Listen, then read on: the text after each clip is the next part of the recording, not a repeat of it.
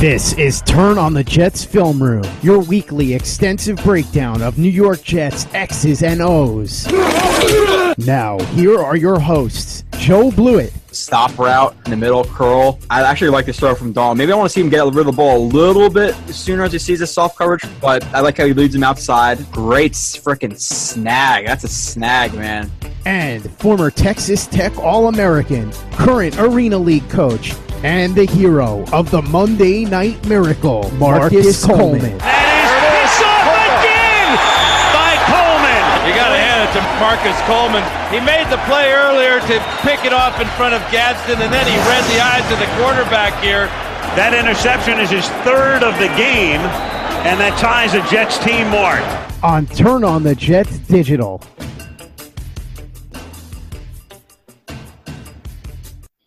And you are listening to the 27th edition of TOJ Film Room. We took a little bit of a break after the season, just because there's a lot of film to get done. Obviously, the Jets had a head coaching search. We wanted to figure out what happened with that.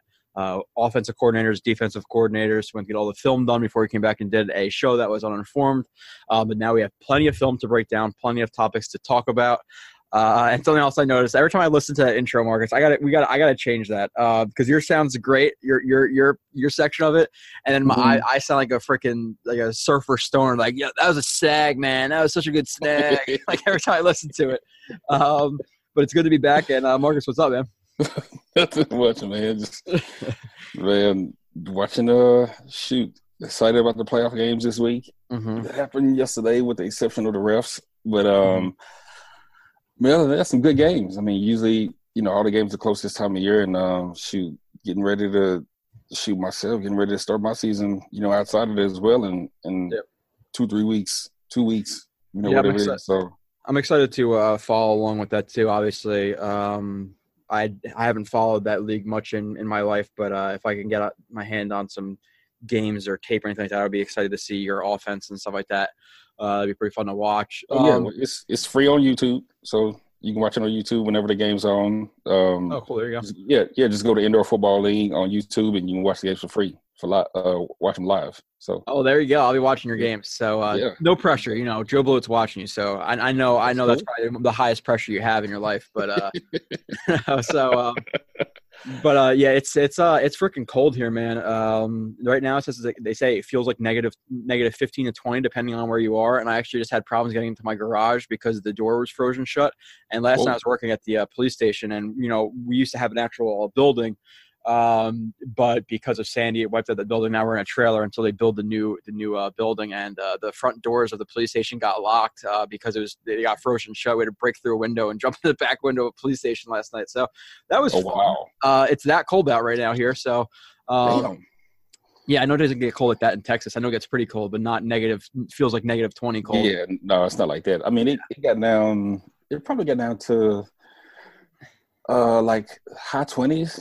Last night, something like that. So, obviously everybody was, scared to death, locking up. Nobody wants to drive, that kind of stuff, I mean, it's not too bad. It's like people when it snows like an inch, like, let's go get bread and milk. Like you're going to be in the freaking house for a week and a half. Right. Like the apocalypse is about to hit. Like it's crazy. I don't get it.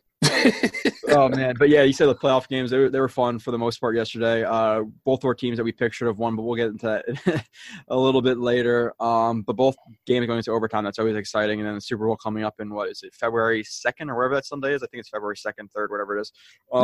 So, like I said, we were gone for 18 days. We got 1 5-star rating, so we appreciate that. If you can leave more reviews, more obviously it's great for us for many reasons. I don't have to explain it. And a lot of things have happened. Obviously, Bowles got fired. We knew that was going to happen. We discussed that before the season. We went through the whole head coaching search we're going to talk about. This week is going to be breaking down some of the questions overall we have with Gase, and then we're going to get into the film. And then next week is going to be a lot more film on Gase because I do have about 60 plays of him, and I don't want to break it down into a 5-hour show. So we're going to cut it into 2 shows, probably like 2 hours each or something like that. And then the week after that, we're going to talk some Greg Williams, a potential switch to a 4-3, where guys fit in that, how that changes the Jets' eyes in the draft if that does happen, and in free agency. We have plenty of other things that were going on about the post-Le'Veon Bell film review. I just did 10 draft prospects who already have ready, and it's not even February yet. So we're gonna have a lot a lot of film on players and defenses and everything coming up for you guys. So we're excited about that. And Marcus, let's just get into the coaching search and kind of how it happened. Obviously, Bowles got fired. Was it the night after or the day after of the Patriots game when they got blown out, obviously? Or I think actually we did talk about it because we reviewed the Patriots game. So we already talked about him getting fired, but he got fired. Coaching search went on for, about 8, 9, 10 days, whatever it was. We had Matt Rule, who was in. He went back to Baylor, and some people were talking about this. And just to go over it quickly, and a lot of people are killing the Jets for this. And this is something that we talked about with Rule and some of the younger coaches before. When we're talking about the search and who they should hire. Apparently, Rule came in and he wanted to hire his own staff. The Jets had, and I understand, like head coaches want to have their own staffs because it's their team, but the Jets and him had some differences on the staff, and the Jets seemed like they wanted to bring in some more veteran guys to the staff. And Matt Rule wanted his own guys, and they kind of parted ways. Matt Rule didn't want a part of it. He went back to Baylor. The Jets obviously moved on as well. But people were killing the Jets for this. I understand it. But when you have a young coach who's never really coached the NFL before, minus being an offensive line or assistant offensive line coach for the Giants for a year, they want veteran guys to kind of build around him. So I'm not going to kill the Jets for that. I don't know what your thoughts are, though.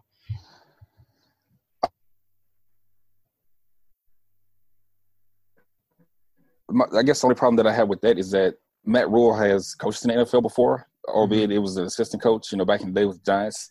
So I think he has an understanding of the NFL game, and I honestly think that I think half of the staff, I think he would have divided it where it would have been like a half and half staff, where he would have had, some younger guys, or I guess quote unquote guys that coached in college or whatever it is at certain positions, and he would have had, some veteran guys that have been in the NFL before, and he could have added that to the staff. And the reason why I say that is because if I look at what he did after he got the Baylor job, the first thing he did was went out and hired his DFO. It was, a head coach here in the San Antonio area at Austin Reagan High School, and he was the president of the Texas High School Coaches Football Association.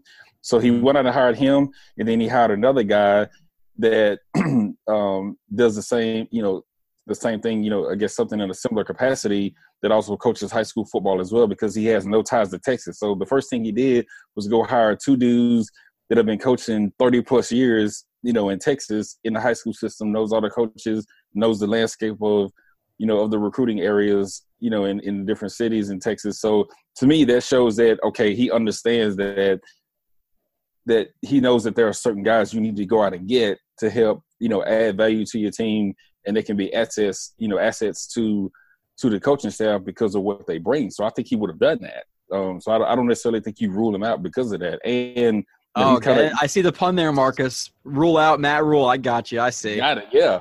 So, and he's an East Coast guy. I think he understands that area well. Just from coaching up there. So I think he gets it. And I am a firm believer of if you're going to hire a coach, then you need to let the coach bring in his coaching staff in order for it to be successful. I don't fully agree with the Jets or Mike McKagan picking the coaching staff for you. I'm not, I am kind of against that. So I see why he walked away.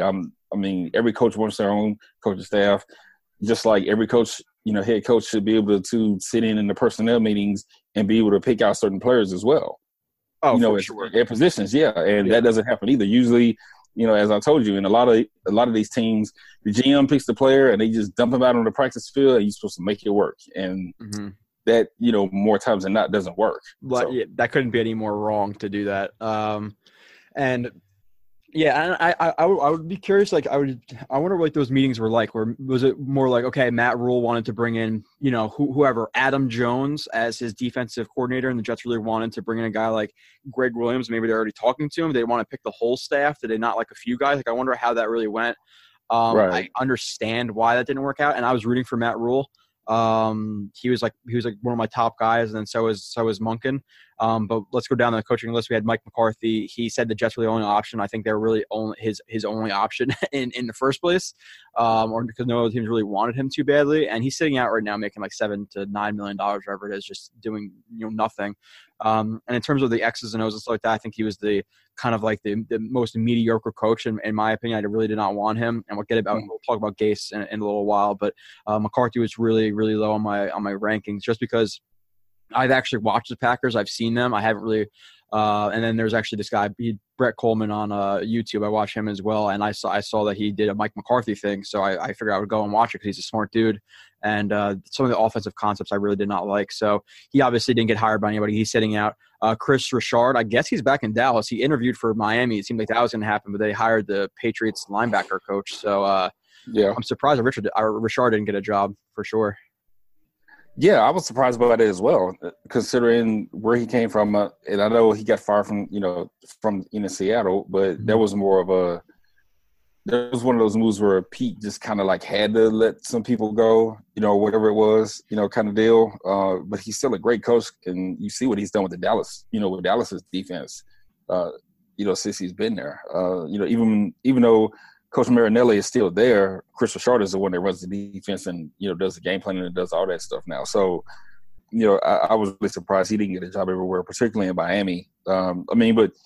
Flores has shown that, he's shown that, he's a hell of a coach, particularly this year. And, you look at the games this weekend, against Kansas City, you hold a team like that, to 31 points or whatever it is, and it took him a while to get going. So it seems like that hire is going to work out, in Miami. Yeah, and then from him, the Jets, went to Dallas to talk to him as well, and then they didn't hire Monken, who I really, really wanted. He's probably number one guy throughout most of the process when I actually started like really researching. Because I really liked his offense with the Bucs, and he didn't get hired as any head coach. I heard he interviewed really well. Then that's like air quotes I heard because you have like Twitter sources and stuff like that, but you never know. But I really like Monken. He's now the Browns offensive coordinator, so he's getting paired up with Freddie Kitchens there. I think that's going to work out well for Baker Mayfield. And he had Kingsbury, who was a guy who a lot of Jets fans were interested in, but I think he's probably the riskiest hire you could have had, or one of the riskiest hires. He's going to be a boomer or bust type guy. Obviously got fired from Texas A&M, or not Texas A&M, Texas Tech, and then went right to USC, and then left from USC. What do you say? Say, watch him out there. Yeah. Yeah, sorry. So he got fired, and then so he was risky, so I wasn't like mad about him going to Arizona. We'll see how that works out with him and Rosen. Young coach, I wasn't too pissed about that. But then obviously after that all happened, we were hearing, okay, well the Jets are down to Gase, McCarthy, and Rule left, and then we hoped for Monken. Didn't really hear much about it, so we kind of knew it was going to be McCarthy or Gase. And I did not like the Gase hire because of things. And by the way, for people who want to see this in like a longer form way, I did a Twitter review where I put up every single or almost every single formation and what the play was and like the concepts, or at least like the read and stuff like that. So you want to see all the formations and stuff like that. And I did a whole like 400-word write-up of him. At first, I didn't, and I still don't love it, but I like it more than I did, because at first, you see the offensive rankings. Okay, well, why did that happen? That wasn't a good look. Plus, the guys in the locker room who were getting frustrated with him and asking to be traded, and that he was jettisoning out of Miami and things like that. On top of the team that just wasn't that good. So I kind of really just did not like the hire. But after looking at the offense, I definitely like it a lot more than I do. But let's get into the kind of the questions about him and then some of the reasons why people were questioning him, minus the X's and O's stuff. The locker room, this is something that we've heard about a lot. One, with him just running the offense, there are some defensive players in Miami who felt like they were kind of on the back burner to Gase and in his eyes, like in the importance of his team. So they kind of felt like they're on the back burner for him. And then you have to worry about him and Williams a little bit. And Williams we're getting to next week, but what are your thoughts on like a guy, like two really headstrong guys basically being head coaches with each other? And then are you worried about like the locker room with Gase and like with the players? Jay Ajayi got traded because of him. Landry got traded because of him. There's other players who came out and said they did not like him and wanted to be traded. But at the same time, there were guys like Alshon Jeffries who came out and said they liked him a lot, and Albert Wilson, stuff like that. So like overall, like with the locker room and then him and Williams like being co-head coaches, like what do you think about that? Oh man, that's tough. Especially when you hear, and I don't know some of the other, a couple of other guys came out and supported Gase, as well. But the fact that you have both sides, kind of chirping, that is a concern because you want everybody to be on the same page. Mm-hmm. And what you have to understand is as a head coach is you can't have favorites when you're picking players. All right, if there's certain players that need to or that should be playing, and just because you don't like them doesn't mean that they shouldn't be playing. Your job as a head coach is, especially if you inherit a team, you got to figure out a way to make it work. And it doesn't mean that place isn't capable of doing what you're asking them to do. Maybe you have them in the wrong spot, as a coordinator, maybe, the player has been playing, another position or whatever it is, and you want to put him in a different spot and he doesn't work out in that spot. We'll put him back in the spot that he was originally in or move him to another spot. That's your job as a head coach to be able to take whatever ingredients that you have and you got to make something out of it. When you inherit, when you inherit a team, that's what you have to do. So that, that can be worked out. And I think his second time around, I think he'll learn from that. And, I think, I hope he has a better understanding of how to relate to those players and how to talk to them, how to ask them what they do best and see what they do best. Not just looking at the film, but go ask them like, hey, what are you comfortable with? What routes do you like running? If you're the quarterback, okay, what are your favorite plays? What do you like doing? What is this? What is that? To me, when I hear that kind of stuff, it seems like he's one of those guys where it's my system, it's done my way, kind of like McCarthy, and this is just what we're going to do. Oh, it's because you didn't execute it right, which is completely wrong. So, and I think that is what got McCarthy in trouble, in Green Bay, a lot of the times. So that is my only concern. If he can come in with an open mind and be able to put guys where they need to be a little bit more personable, a little bit more relatable, to the guys in the locker room, I think it'll help them out, this time around. Yeah, it's definitely – listen, like there obviously was players who came out in support, but there's also just as many players, if not more players, who came out and so they did not like Gase. And like you said before, you want everybody to like him. Players coming out and not liking somebody is never a positive. You can't spin that into a positive. Right. Now, I think like he has a really strong personality, and I think him hiring Williams, some people see that as like, okay, well – he's willing to kind of like take a back burner and bring in another guy who's like a hot-headed type guy. So hopefully he's changing a little bit and doesn't want like total control of the team where it's just going to be him and Greg Williams, like I said, co-head coaches. So right. It's a good thing where listen, like people don't like okay, well, obviously you want like the head coach to be like a kind of like a I can't even think of the words, but a guy who's around for the entire team. He has to be like a manager of everybody. But if you have one guy for offense, one guy for defense, like basically you have an offensive coordinator and defensive coordinator, and they just mesh together into a head coach, I'm okay with that. I don't hate that because listen, Williams has been around the NFL for, him. You played defenses of Greg Williams. Mm-hmm. And Gase is a guy he's new and up and coming guy. He was a hot hire in Miami. Some things didn't work out there. And from what I heard in Miami, at this point they wanted to really rebuild the team. Obviously they're getting rid of Tannehill because of his contract. They really wanted to start from scratch, and Gase didn't want to. And I heard it was more of a mutual part ways where Gase didn't want to stick around for that. And is that true? I don't know. But he still has we'll get into the offense. I like the offense, but there's the questions that are off the field that kind of makes it come into the middle where his offense is good and I like it, but you have the questions off the field, which kind of make him like an okay hire to me. Now, are you worried about like the locker room with him and Williams? And like I said, I want to get into kind of like the storyline stuff first before we get into the film, because are you worried about him and Greg Williams clashing together and it becoming like a circus at a certain point?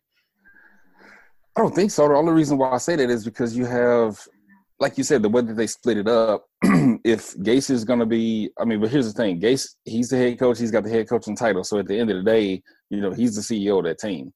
But if they're running it the way that they have tried to build it to where, Greg Williams just control everything on defense, Gase controls everything on offense, then that means that, then what that means is that even Gase, to some extent, if that's what he's doing, still has some say-so over Greg Williams just because he's still the head coach. Yeah. And I don't think, I hope they don't clash because, like you said, you got two guys with strong personalities that are, kind of, that are, both, they're running the show, but one of them really isn't running the show. There's just one guy that's still really running the show. But I think, just from Greg Williams' time in the NFL, and although I thought he probably should have been, I thought it should have been either him or Kitchens, to be the head coach. Yeah. Which they ended up taking Kitchens, in Cleveland. One of those two should have been the head coach there. But I'm surprised with Kitchens. He was a running back. He's a running backs coach, then went to offensive coordinator, now to head coach all in one season. But that was weird to me. But continue. Yeah, but it just depends on. It just depends on how much say so that Gase is going to have if he needs to enter. I guess say anything about any changes needed on defense, personnel wise, things like that. And if he and Greg Williams are going to clash in that aspect of it, is probably where it'll come down to. And I think Greg Williams, everybody that I know that's played for Greg Williams, players that I know that have played for him love Greg Williams. Like so if he can let Greg Williams kind of like handle the locker room, I think that'll be a good thing. Tell you the truth. Greg Williams can end up being, the go-between between Gase and the players if need be. Because everybody that I know has said great things about Greg Williams in the locker room. They love playing for him. Yes, he's a fiery guy, strong personality, but he does it in a way to where he cares and he wants the players to be successful. It's not like personal jabs or like anything like that. Or he's walking around like he's the man. Like he does it because he wants to see guys be successful. So everybody that I know I said great things about him. So if they can do it like that, until Gase learns how to manage the locker room in a better way, I think it'll work out fine. Yeah. And we'll get into Greg Williams obviously a lot more next week. And you could just say that him and Adams are probably going to love each other because they're both really aggressive guys. But right. There's definitely some questions. And like I said, it's going to be co-head coaches. So, Williams will handle the defense. Gase is going to handle the offense. Obviously, though, if there's a little bit of a clash, Gase does have final say over Williams. Right. Now there's a question: okay, well, the free agents, can Jets attract free agents? Because if players are friends, listen, if me and you were in the NFL, well, you were in the NFL. Let's just say I was, which I probably should have been. I'm kidding, but if you're like, hey man, you play with Gase, should I sign with the Jets? And you're like, no, like, the guy's a dick. Like, don't even play with that guy. He's an ass. So you have to worry about that a little bit because players talk. It's like if it's a buddy of Jay Ajayi or Landry, are they really going to want to sign with the Jets? If they text, if Odell Beckham texts Landry, like whatever it may be. So that's a little bit of a concern. Some people are concerned with Gase not hiring a quarterback's coach, and him being too focused on Darnold. I don't really care about that, because he's always has to worry about is the offense now with Williams, and obviously Darnold's the most important part. So there's not going to be a quarterback's coach. We'll see if they bring back Josh McCown. And then the last question is the media, and we talked a little bit before the whole eyes thing at the press conference. That's not really involved, but there were some problems in Miami where if you question him or if you piss him off, he'll call you out on it and he'll kind of make you feel stupid. And he's had some issues with the media, and the Miami media is not as bad. Like obviously it's two pretty big platforms, but New York media can be a little bit more aggressive. And there's some people who have some worries about him with the media if the Jets don't start off fast. So, if you think the Jets, depending on free agency, depending on the draft, if you think they're supposed to be a 10-6 win team, maybe go to the playoffs and they start off on a 2-game skid, is he going to kind of, implode and go off on the media? So that's another worry. So what do you think about those little questions? We'll talk about some other stuff. We'll get into the film. Oh man. Well, just the first part of it. Yeah. If I'm a player and I'm considering signing with the Jets as a free agent, here's the thing. If I'm an offensive player, I'm worried. If I'm a defensive player, I'm not that worried. Yeah, it's Greg Williams. Yeah. So it just kind of depends on like what side of the ball that you're on. So if it's Greg Williams and I'm like, yeah, okay, yeah, I can play for Greg Williams. Hell yeah, like no doubt. And he's running the show, so I won't have to worry about it. Mm-hmm. But if I'm on offense, yeah, I'll probably have some questions and be a little bit more concerned about it. Tell you the truth, and I probably, if it were me personally, I wouldn't have my agent do it like I'm sure a lot of these other players will, but I would call Gase myself and have a conversation with him, and we'd actually have to talk about it, so I'm comfortable going in there. and and then make my decision from there. But like you said with Greg Williams, it wouldn't be an issue just because of the history that he has with players. With the media, dude, that's one fight that you don't want to pick. Like, seriously. Yeah, that's one fight you don't want to pick, a fight with the New York media in any kind of way. I mean, even Parcells, when he was there, to some extent, was, he kind of like picked his spots, on certain things that he said. And, and he was already obviously with the New York media, when he was the head coach of the Giants. So he understood people do. So he wouldn't really call anybody out. You might get a smart ass comment, or something, to that effect. But I don't think, it wasn't I've never, I can't recall him doing anything to the effect of how Gase was doing in Miami. And so Gase needs to understand, like, yes, you're the head coach, but dude, this ain't Miami. So like, you're gonna have to dial it back a little bit, in regards to the media. So hopefully somebody, told him that, or help him along with that, and the PR people, in the Jets organization, they're really good about that kind of stuff anyway. So they'll help him along with that. But yeah, that's one fight that he doesn't need to pick. He doesn't need to be trying to fight the New York media, because everybody will turn on him at that point, regardless of what he's doing. You just don't want to do that.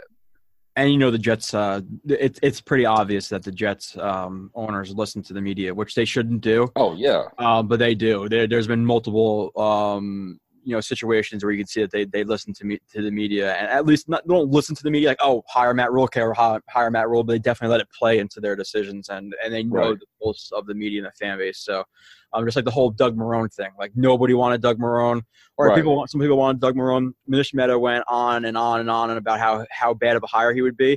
He seemed like he was a lock to be a head coach, and the Jets just completely terminated the talks with him. Right. So like that's kind of but let's talk about a little bit of like I'm going to get into some of the other things, and then we'll talk about a little bit of like the formations and some of the things I saw. Then we'll get into the actual film. But from the on the field standpoint, listen, the Dolphins went 23-25 under him.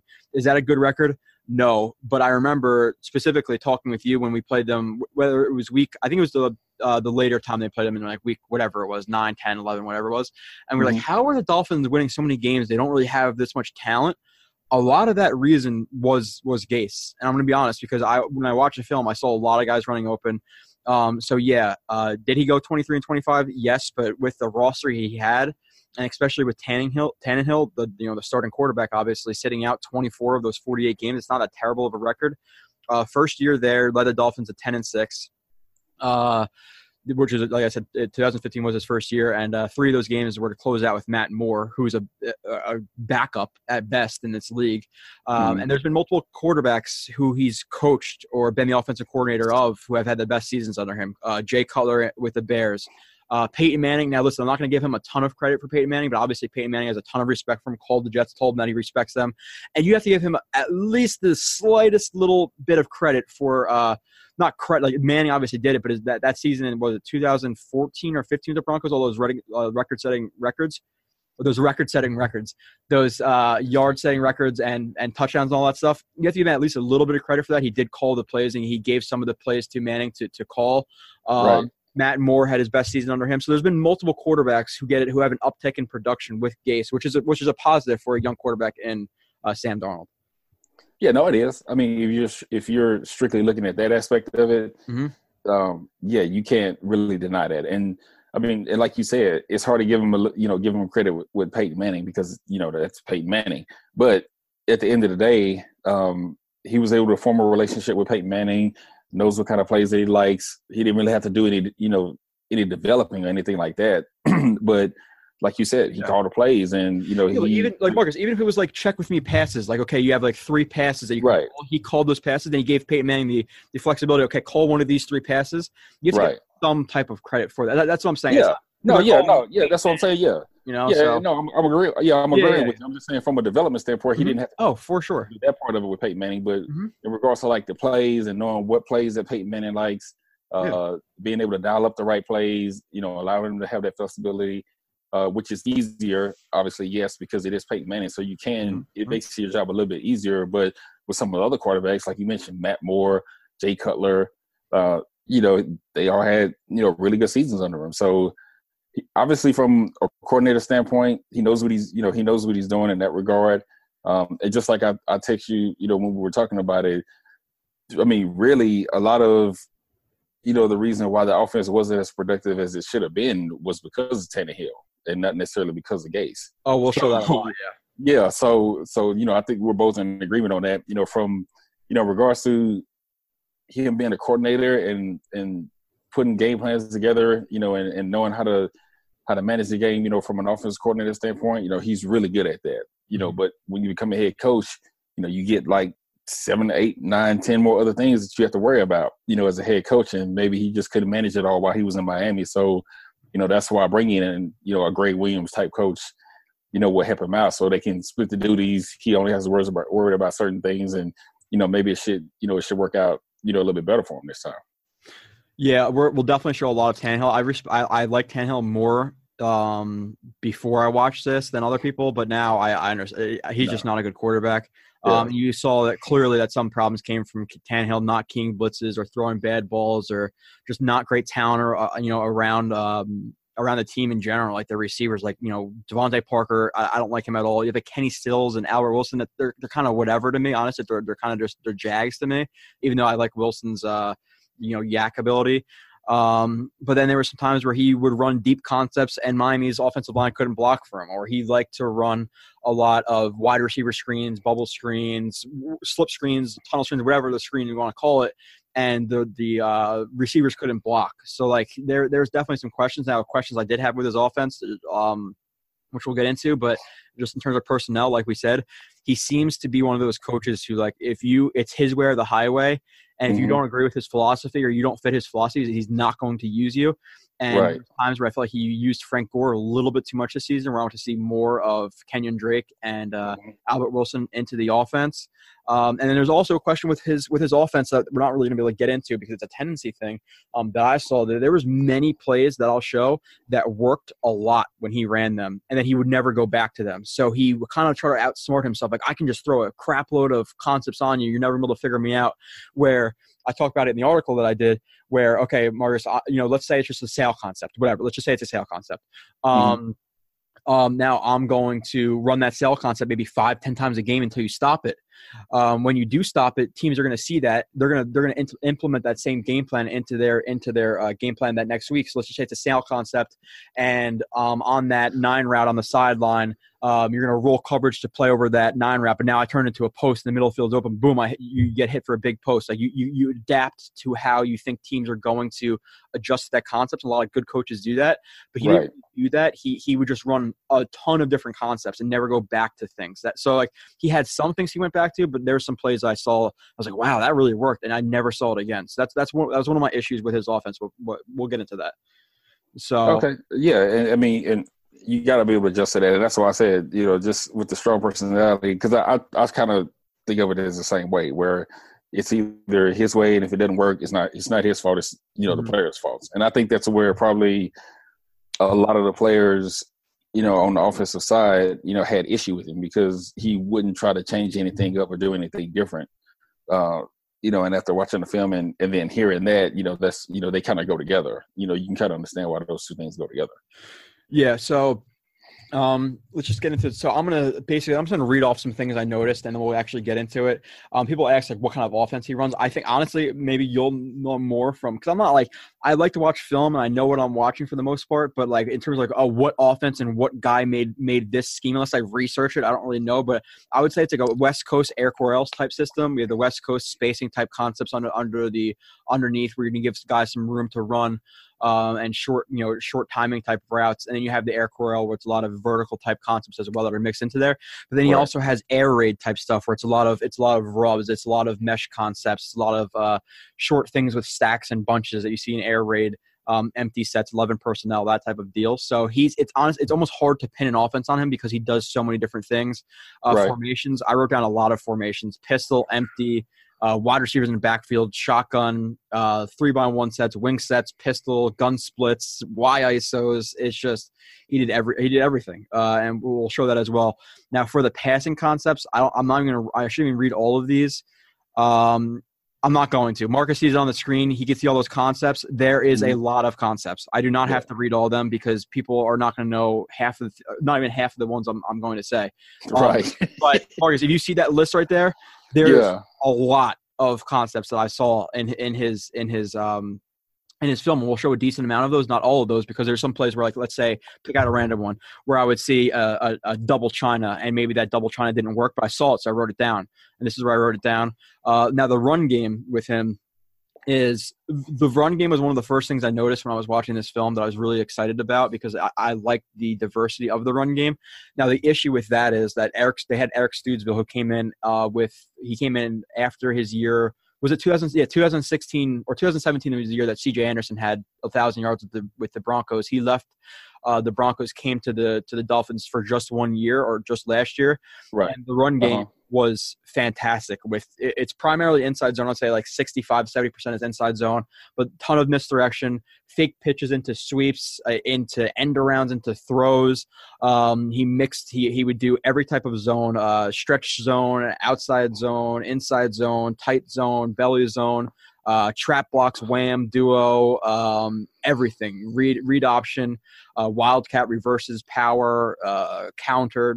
He did everything. I like that, but the thing is, I didn't want to get too much into the run game, Marcus, because what's the point of reviewing the run game if we don't have the run game coordinator? So right now, how much does that go into it? That's a question that's better, I guess, to ask for you. But you don't really. I'm assuming that you don't really know either, because you're not in that room. But now, Gase decided, okay, when to run the ball, obviously, but did he decide what run to do? I don't know.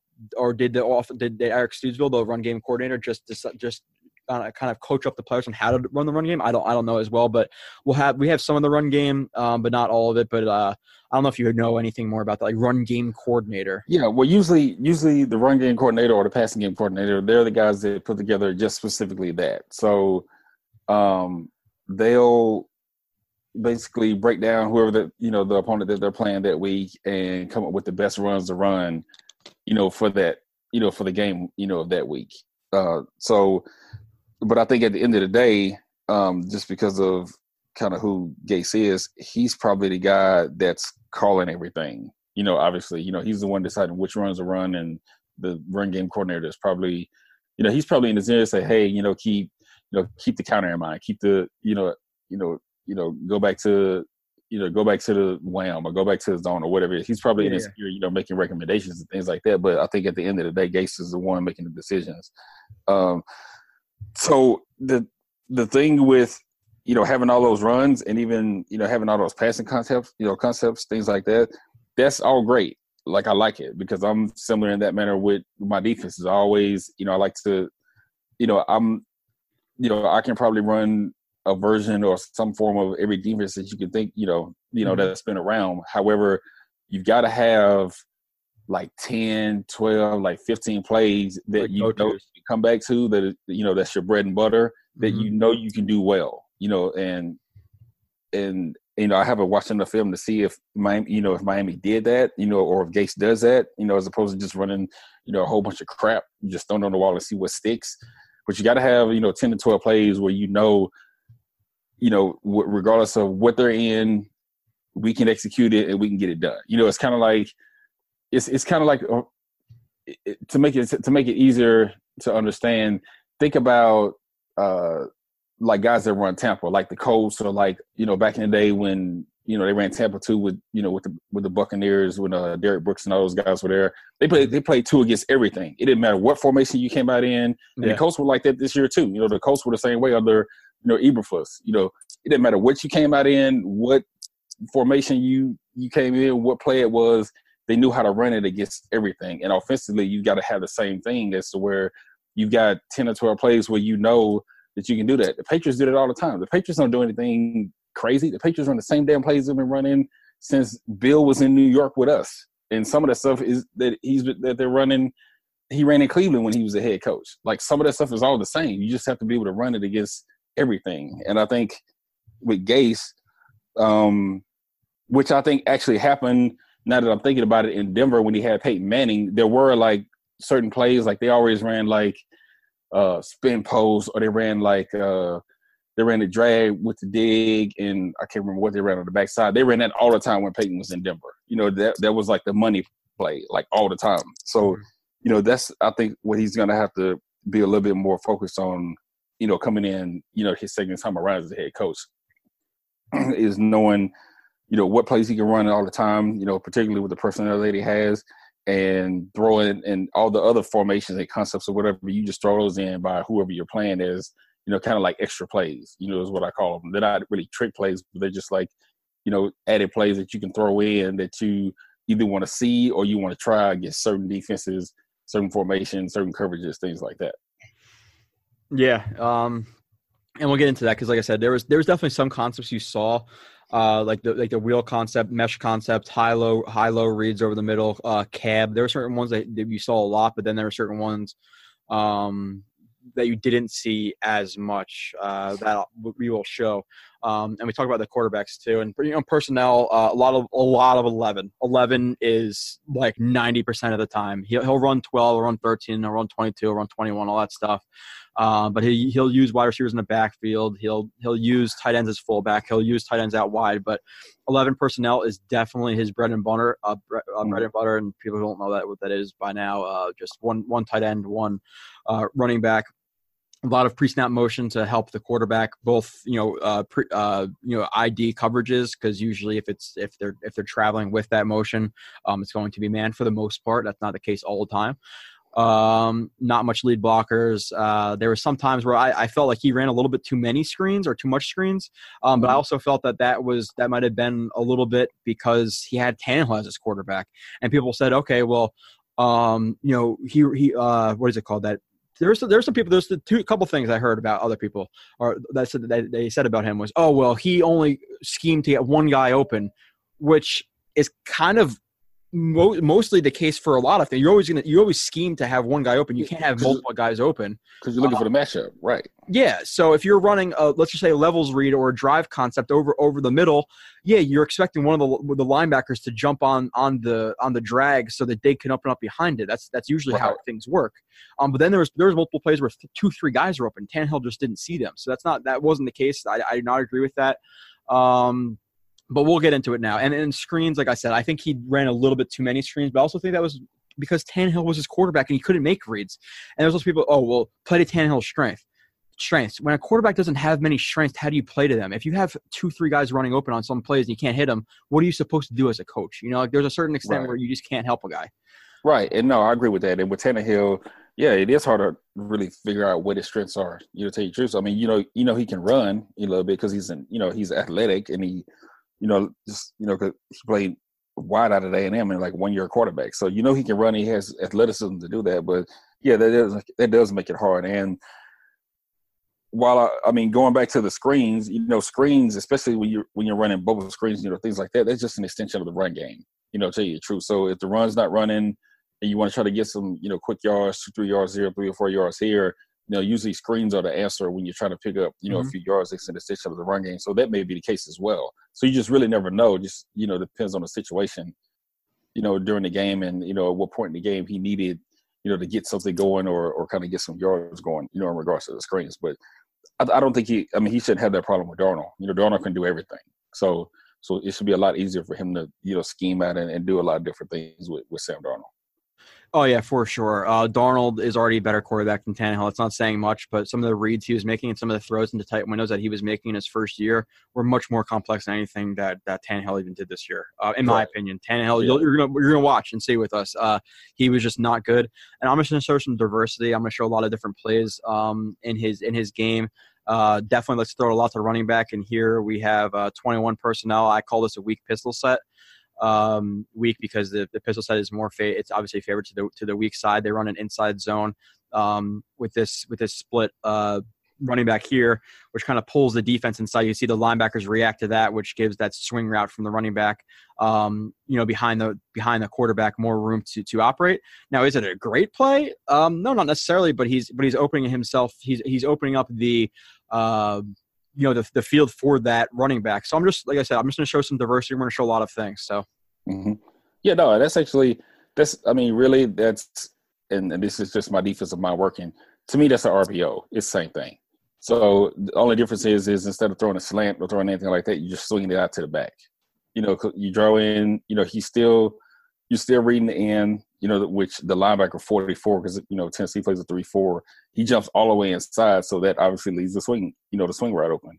As opposed to just throwing it to the slant. So to me, I look at it. That's how I look at it. It's kind of the same, but it does show you diversity. He can line up in different concepts and attack you, in different ways like that. That's definitely, a positive.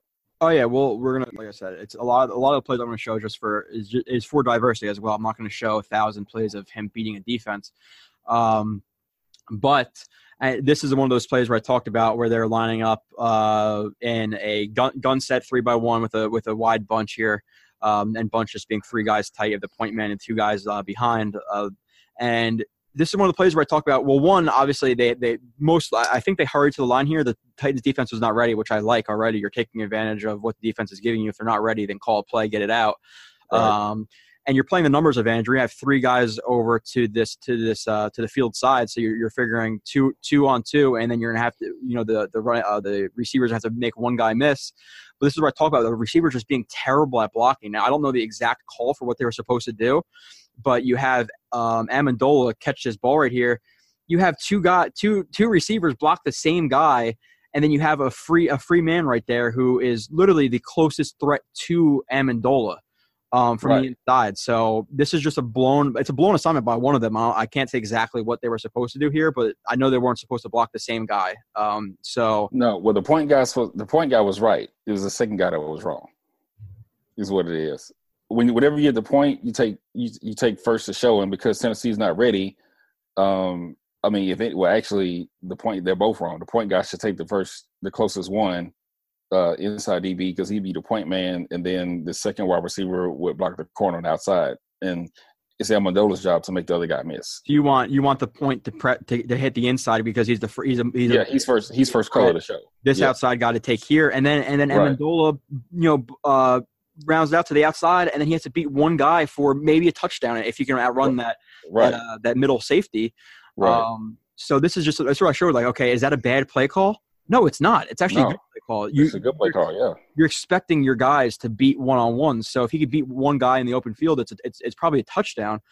And they're not ready on top of that. But when you have bad execution, is that him? Is that the players? I don't, it's kind of hard with that. But this is one of those plays that goes for 4 or 5 yards on 3rd down, but it should have been a lot more if it was properly executed. So one of the plays would be like, oh, it's a terrible play, but it really wasn't. So at least a play call. Execution, how they practice it, that's a whole different level that we're not even going to get into, because we're not sitting in practice. All we can do is watch the film. Right. But yeah, so that's another one. So next play, let's see what this is. I labeled as an open I formation, just because you have that tight end flex, that Y flex a little bit right there, so it's not closed like a usual I formation is. But here it's like one of those things where I talked about with the fake pitch to 15, which is Wilson, I believe. So this is where I talk about having running backs in the backfield, which is a little bit confusing for a defense. A lot of things you have to prepare for. You have that fake pitch, which holds those linebackers right there. You see that Mike and Sam right there, they get held. And then you have the sweep. At least I would call that a sweep to the weak side right here, which goes for, I think it doesn't go for a huge run, but again, diversity. I actually like that play. Yeah, that's actually a cool play. Because this is no different than what the Rams are doing. Philly's doing, where you get a lot of window dressing, and at the end of the day, it turns out, to a basic play, which is, I guess you can call this sweep, or you can call it counter, looking at the center pulling. So, but I do like the diversity with the different personnel mixing up, because you definitely, want to play, you want to be able to show defenses a lot and test their eye discipline. And if it's not there, you had the chance for a successful play. And like you said, this isn't a huge game, but it's still a good play, especially if it's a 3rd down play, like 3rd and short or 2nd and short or something like that. It's a good play to where it works out well. Mm-hmm.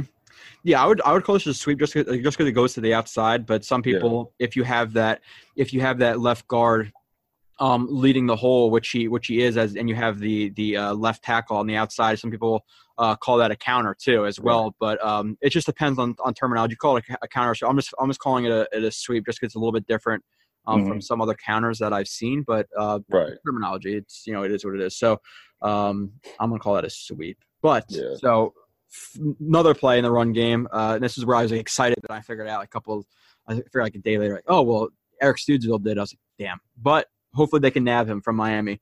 And here we just see, this is it's a trap run here where you have, this the three tech, or almost like he's like a slanted three, or almost like a 4-eye here on the play side, and they let him get in immediately, and then you have that wham block from the tight end right there to knock him off his spot, and it's a good executed play.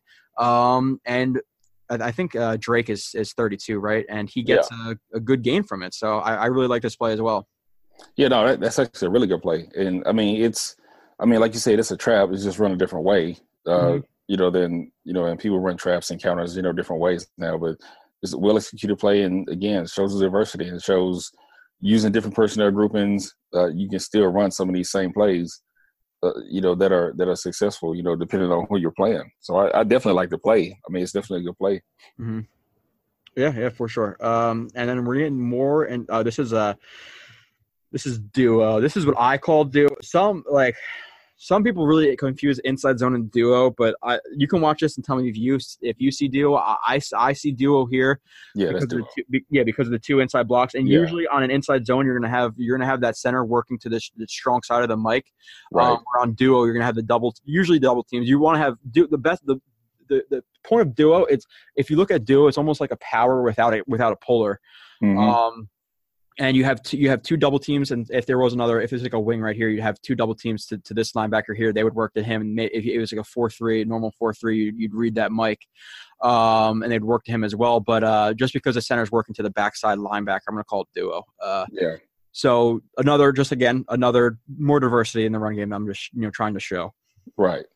Yeah, and that's duo. Just like we said, I would say it the same way, as well. Just because of the blocking scheme. Yeah, it's definitely not inside zone. No way. But yeah, looking at the steps and looking at everything, no, that's definitely duo. But I mean, I like the play. I mean, it's good. I mean, decent job by the guard trying to get to that linebacker. But I mean, the setup, in regards to just the play itself and how it's set up, I think it's a really good play. And I like the action, from the lineman, and you pick up a good gain on it. So it's definitely a good play.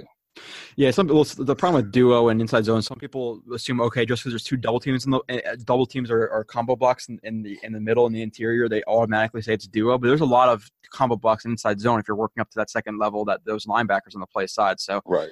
So there's people who say, okay, two combos, it's a duo, which I do not agree with. It's about the IDing the Mike linebacker and working to the backside for the center.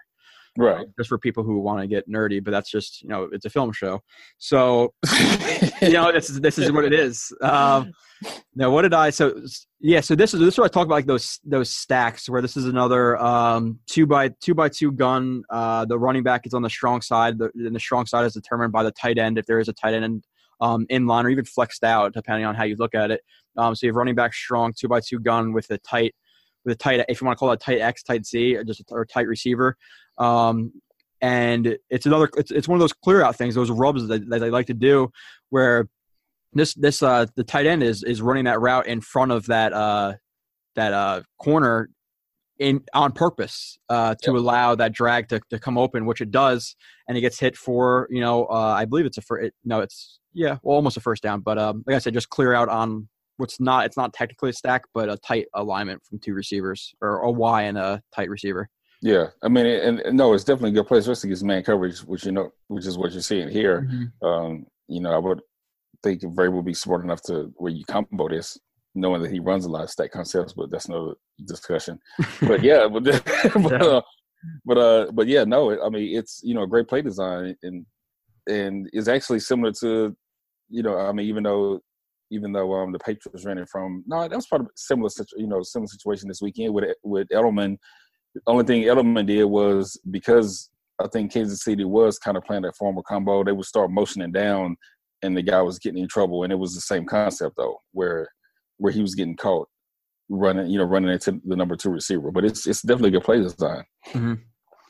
Yeah. Like I said, a lot of versatility. And I think Darnold's gonna. I think he's gonna flourish in this, and we're gonna show a lot. And like I said, if you want to go and watch it slowly for yourself, obviously you can just rewind what we're showing you on the film, or you could go on, like I said, Twitter, JoeRB31, go on TurnTheJets.com, and it's posted there already. And this is one of those. This is the one where, okay, so this is where I want to see Tannehill make more full field reads. Where you have the it's another just the 11 personnel. Where is that extra tight end? They have extra offensive linemen in, actually. Yeah, extra. Yeah. Yeah. So it's actually 10 personnel with an extra offensive line, which is a little bit different. Well, no, it's 11 tight ends up top. Oh yeah, crap. Okay, I was seeing that motion from that right guard, and I thought it was snapping ball. That's my fault. So it is 11, 2x2, 11, and you have a slot left. It might be inverted slot, and play action. He rolls out to the left. We have most of the reads working to the left. Where you have that whip. You have the receiver working from the boundary side on that over route, and then you have the you call it a flag route, call it a whatever you want to call that from the bottom number 1 receiver. But this is my problem with him, is that he never sees that backside post right there, because the thing I notice with Tannehill is he stares down sides of the field with receivers a lot, where he'll never look to other sides. Right. Where you see this receiver on the top right here, well, obviously really alters his speed right here. That corner gets beat pretty badly, so he alters that speed. But that backside post is wide open. He never sees it. Yeah, I mean, but this is a great play design, especially against what Tennessee is playing. Too, so. Yeah. So no, he's definitely got to see that. I think with Darnold, that help him out. I mean, I know the guy's in Tannehill's face. I get it, but once Tannehill's looking to that side anyway. Once he sees the safety bite down, he's just kind of looks like he's kind of a free player, and he's just reading Tannehill's eyes. Once he sees him, he should be expecting the post to come open. Like he should, that would be, I mean, because the safety is obviously never going to get there. So I agree with you on that. But in regards to like the concept, itself, having a couple of guys open, I definitely like the concept. Yeah, for sure. That's what I'm saying. Like it's a good front side concept. You have the backside post that's open, but he never sees a wide open. Not a wide open. It's not actually in the NFL that is a wide open. I'm not going to lie. That's wide open. Yeah, I'm not going to try to sugarcoat that one. Let's see here. So this is 11 personnel. So I would call this. So even though my terminology, and like I said, everybody's different. I'm going to call this Y off trips. Yeah. But people are different. Just because the Y is off the line and it's trips to this side, so it's 3 to that side. So Y off trips, a little bit tighter. 1 receiver, so it's 3x1, single back. I don't know if that's just completely wrong, Mark. That's how I've learned it. No, that's trips. Yeah. So I'll call it Y off trips. So you have the play action. With the sail, I would call this a sail concept. You have the over route from the number 2 wide receiver on the field side right here. He works on the over route, which is working as the intermediate route on the sideline. 3-level read with the sail concept. You have the short read right here, and you have the vertical read right here on that 9 route. Right. And it's again single back play action, and you have a receiver who's wide open, and it's Kenny Stills, and he drops the ball. You have the receiver in the flat who you could throw to. You have the 9 route, which I think you could probably throw that as well, even though that safety's going over. So that's why I didn't want to because he rotated over to play that. But this is a good concept. You have a receiver who's open, and Kenny Stills drops it because of it looks like from the film right here, it looks like he goes underhand. More of a passive catch instead of more of an aggressive catch and going attacking the ball with his palms towards the ball instead of underhand. Right. So he drops the ball. But he got open. Yeah, he got open. Like you said, it's a good concept, and he's got 2 options: either throw it to the back. I mean, it'll be minimal gain, but the over route's wide open. You just got to make that catch. Mm-hmm. So you can't fault the concept for that. The guy that you wanted to come open came open, for the most part. And usually when teams run the sail concept, they are looking for, the over route, as well. And if it's not there, for example, because depending on the coverage, sometimes that backer won't necessarily jump up on the running back.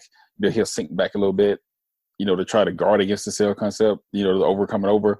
and they just play down to the flat. So, but in this case, the over's open. You just got to make the catch. It's a good concept. Yeah, I would say this is cover one hole. Too, and that corner does not play that route well if he knows he has anything breaking inside, because he's so far off. He's just never going to take it unless he try to pass it off to that safety, which he looked like it might have tried to, but the safety never grabbed it. But yes, he's open. You have to make that catch. You want to see that more aggressive. Catching style with that diamond towards the ball and attack it, but it just never happens. So the next one, I forgot to mention. Remember, we got Marcus. Usually, he's not like huge on Twitter. He doesn't go on too much, and he doesn't really respond a lot. But the one kid you got mad at this last week was pretty funny. I enjoyed it. Oh yeah, dude, yeah, buddy. What was that? That guy was talking about Tremaine Johnson, and PFF had him graded. He's like, because the kid freaking. So we're in an argument about Tremaine Johnson, or not even really an argument. Because I don't really go at people on Twitter anyway. Because listen, if you want to come like on the show, talk film, sure. But with guys like, I just don't like him. I don't argue with people like that because there's really no point. There's no basis to the conversation or base of the conversation. But something about Tremaine Johnson, like, Pro Football Focus scores said this, and then you talk about the Pro Football Focus scores. He's like, Pro Football Focus scores and raw scores are different or whatever. Like, dude, you just brought up Pro Football Focus like scores. Like, what are you talking about? But right, yeah, whatever. Yeah. It's who cares? So this is a 2x2. This is 12 personnel. You have the two tight ends. I don't know what you call this. I just call this an inverted wing to the top right here with the two tight ends, single back, and you have I would call that a Yankee concept with the deep over and then the post. And Tannehill throws I think he actually catches this ball. So you have that post that comes open right there, and he makes a ridiculous throw. But I wanted to show this for a few reasons. Because there's two receivers that are open on this play with that Yankee. You have that deep over that's open right here, and that's even before he's going to throw the ball. That's coming open. That's going to be open no matter what. Yeah. Unless this guy just jumps off of that and takes it, which is unlikely at this point. But two concepts or two routes that are open, and it goes for a touchdown, I believe. Yeah, that's the thing with Tannehill. He can make some ridiculous throws that I'm sure to a casual fan. That's why they kind of said he was such a good quarterback and better quarterback than people thought. But it's all about consistency. So good play by Tannehill to hit this. But I just wanted to show that two guys are open on the Yankee. Yeah, no, that's a good concept. I mean, and you can definitely tell that Tennessee's they're confused in the back because, there's a better way to play that, obviously, but the concept is good, especially if you catch them in a position like they are now where nobody really knows who to take. So you get a chance to make a huge play, and he does. It is a great throw. You're right, but like you said, it's got to be with Tannehill, you got to be more consistent. Than he's been. Yeah, it's a good concept because that Yankee you have you almost call it, you can call I put up here actually, you put a Yankee X post because I would call this the X, or you can call them a split end because people call X's Z's differently. Usually X is alone, but at the same time the X is usually the split end who's lined up on the scrimmage. So you call this Yankee X post. And that Yankee in the middle puts a lot of stress on that middle safety, and he takes that post from the number 2, which isolates that number that outside corner versus a post. Which when you're playing with outside leverage and expecting that safety in the middle to help you, it's almost impossible to guard. So yeah, that's what happens. It looks like cover 3. I would say it's cover 3, and they rotate a little bit to the one side of the field. But I said, I like that play as well. Yeah, no, that's a really good play. Yeah. I like that as well. Mm-hmm. Moving on.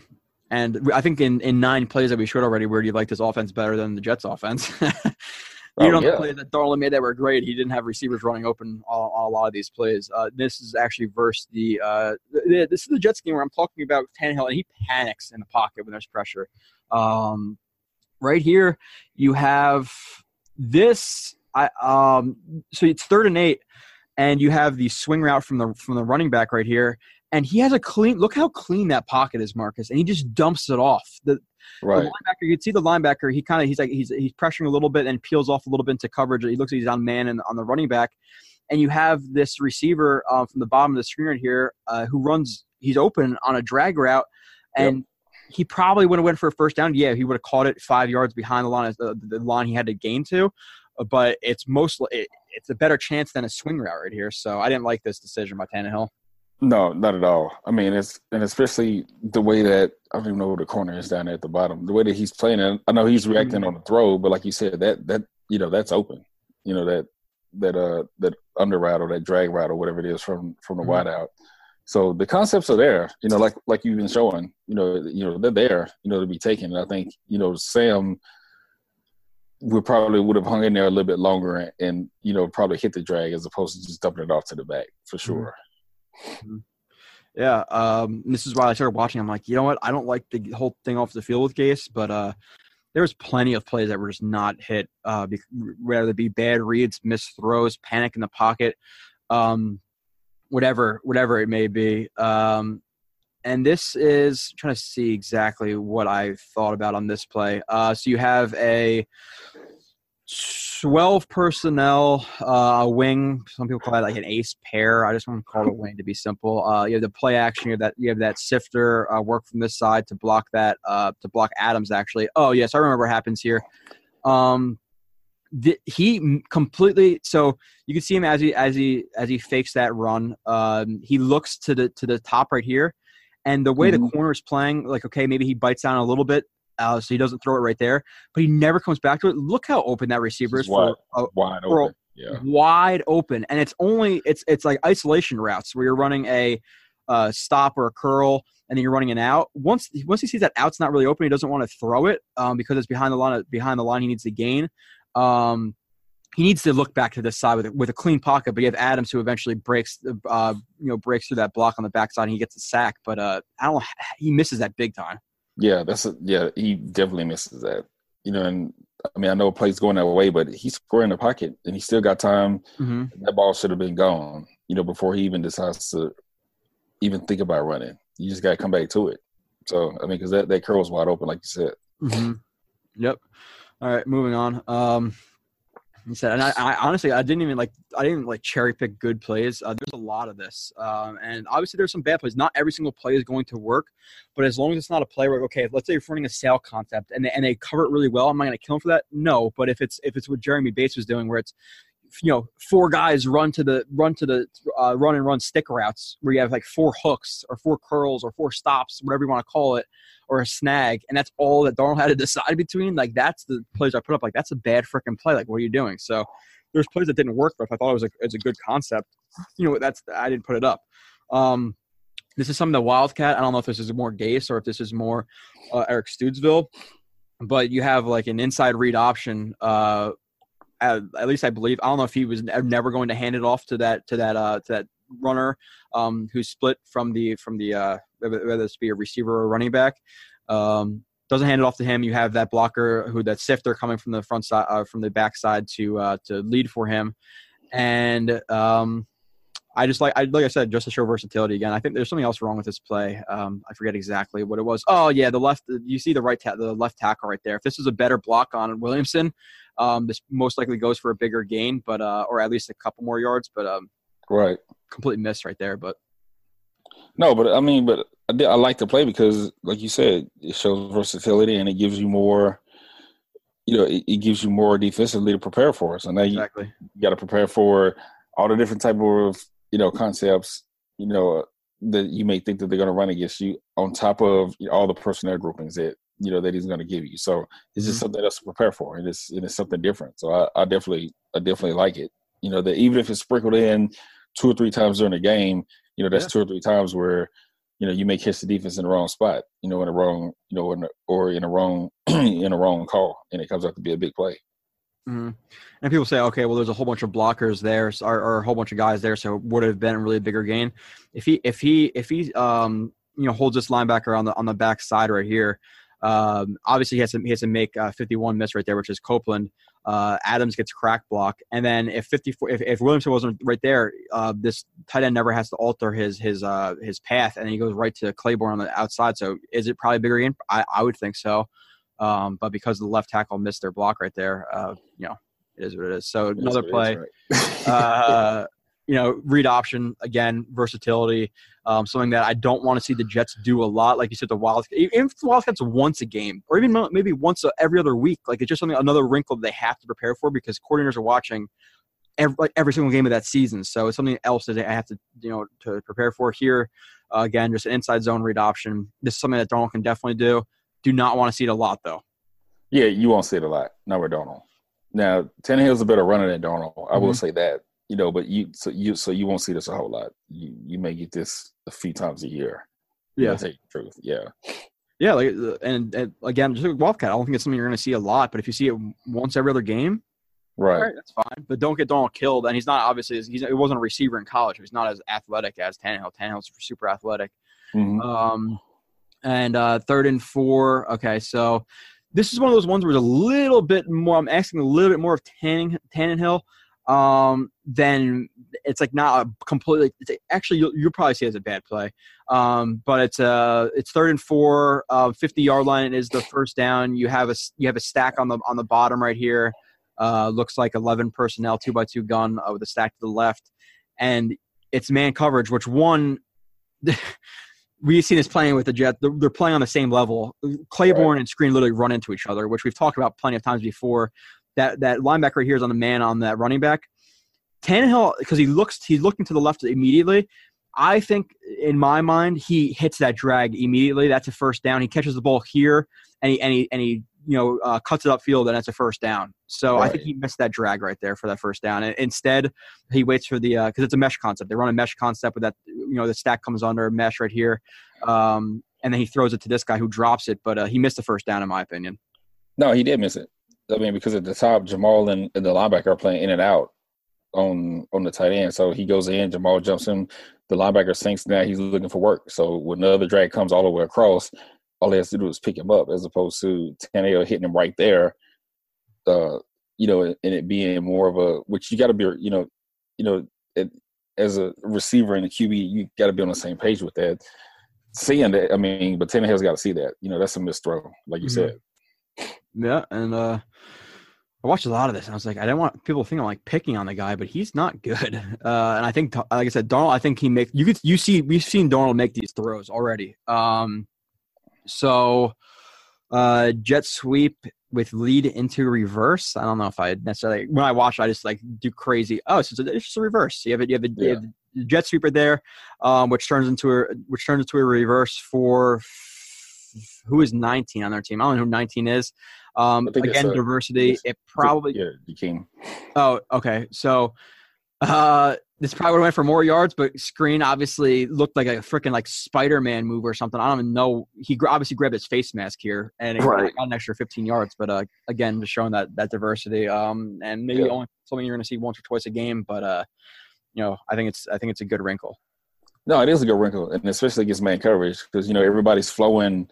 When you're playing man, everybody's flowing with with the offense. So being able to throw some of these things in. And everybody started to play a lot more man coverage in the league and less zone. So now, these plays are starting to work a lot more. So, it's definitely a good concept, that somebody like a Robbie, like Robbie Anderson is taking advantage of, somebody like that, or Quincy Enunwa, be good, running that, because he's a better runner, obviously. So a lot of these plays fit, what, some of the personnel that the Jets have. Mm-hmm. And so here it's just another 3x1, the Y tight end in line, running back strong, and this is what I call double China, with those the two ends from the outside and then the corner route, right? And he has two, and he only gets one guy open a play, and obviously Buster Screen does not play that very well versus cover one, and they're showing corners over, so this is already that 3x1. 3x1 helps definitely to show defenses before, because if you're playing man coverage, you can't really disguise your man coverage in 3x1 very well. Whereas if it's like a 2x2, it's a little bit easier to disguise man or zone, whether you have like a capping or whatever it may be. But you have corners over, which is showing that that man. You have Buster Screen who plays that short end terribly, but he's open. You have him you have that receiver who catches the ball, the number 2. And then you also have the corner route open on that double China look. So two guys open on one play. So Yeah, and like you said, I like this concept just because if you are playing man, you can't disguise it now. I mean, there's there's really no way to do it, unless you walk a backer out, back the corner out or something. I mean, you could try to do something, but for the most part, guys are just going to line up and going to have to show what it is. So now it makes it easier on the quarterback to make the read. So when they score, guess what? He helps. It's cool. He definitely helps his quarterbacks. Just like I said, he loves the 3x1. That's definitely probably his favorite 3x1. So he's helping with the quarterback ID. And then also if it's not 3x1, I noticed that he does a lot of pre-snap motions and things like that to again help ID. So he's helping Tannehill. Play to his strengths. He's doing everything he possibly can for the guy. Yeah. Again, this is empty 3x or empty 10 personnel. Or sorry, well, yeah, okay. It's just empty. We have a stack to the bottom right here, in the 3x2, and another concept where they get open. They switch releases right here, which puts a bind on this corner right here, and he decides to take the inside guy. It looks like cover 3. To me, which means that Buster Skrine screwed up here. He should have taken more of the outside to curl the flat and pass it off to the linebacker. So he screws that up, but that switch release, it puts him in a bind, like I said. Wide open out, and Tannehill misses the throw, and the receiver drops the ball. That's an easy first down on I don't know if it's third down. Yeah, it is. It's 3rd and 6 or 5, let's call it. Just a completely misplay. Good concept, though. Yeah, good concept. And I mean, honestly, if he wanted to take it, I mean, he could look the safety off and throw the same route. Yeah. I mean, tell you the truth, because that's open too. So yeah, I mean, another good concept where you got guys open, you just got to make these throws, and as long as Sam Darnold can make these throws, which, we all think that think that he can, I think offensively they'll be in good shape. I hope he can. He can. He definitely after his first year, and even after definitely after the last 3 games that he put up, or 4 games that he put up, he's gonna. I honestly think that Darnold's gonna flourish in the system, and we're not even a third through it yet. Which, like I said, we're gonna do this in 2 parts. The Gase offense, a couple more plays before we sign off for today. But then we'll finish the second part of it next week. We'll show some more concepts and things like that. One of the things that I do not love about his offense, and this is one of the plays where I did not love this. I don't love like the bootlegs with where the side that you're rolling out to that edge unblocked, where you're kind of banking on that edge to crash in. Right. That fake run action. Right. Which Jordan Jenkins doesn't. This actually leads to a what is it called? A fumble. And I don't know if this was first down, but still, regardless, the rollout to that side, the unblock. And another thing is, so it's a play that you're really depending on 2 factors. Like I said, that edge right here, the Email crashing down, which he does not do. He plays it well. And then you're also, if that does happen, you're depending on another factor, is this quick drag getting over, so you can either check it down or throw it to him or just throw it to his feet. But the problem with this play is, one, Jenkins doesn't crash down. He takes the quarterback, which is a good play. And you have this linebacker right here who I can't see who it is. It looks like Avery Williamson by his body type. Yeah, I'm going to say it's definitely Avery Williamson. He gets in the tight end's way. He's running that drag route. So you take away 2 factors, and boom, the play doesn't work. Tannehill really doesn't have a place to throw the ball, and it's a fumble. So I didn't like this play. Yeah, no, I agree with you as well. I mean, the only time I really like leaving it in the concepts, I mean, obviously if you're running like, don't read option or something like that, where you're reading the end, that's different.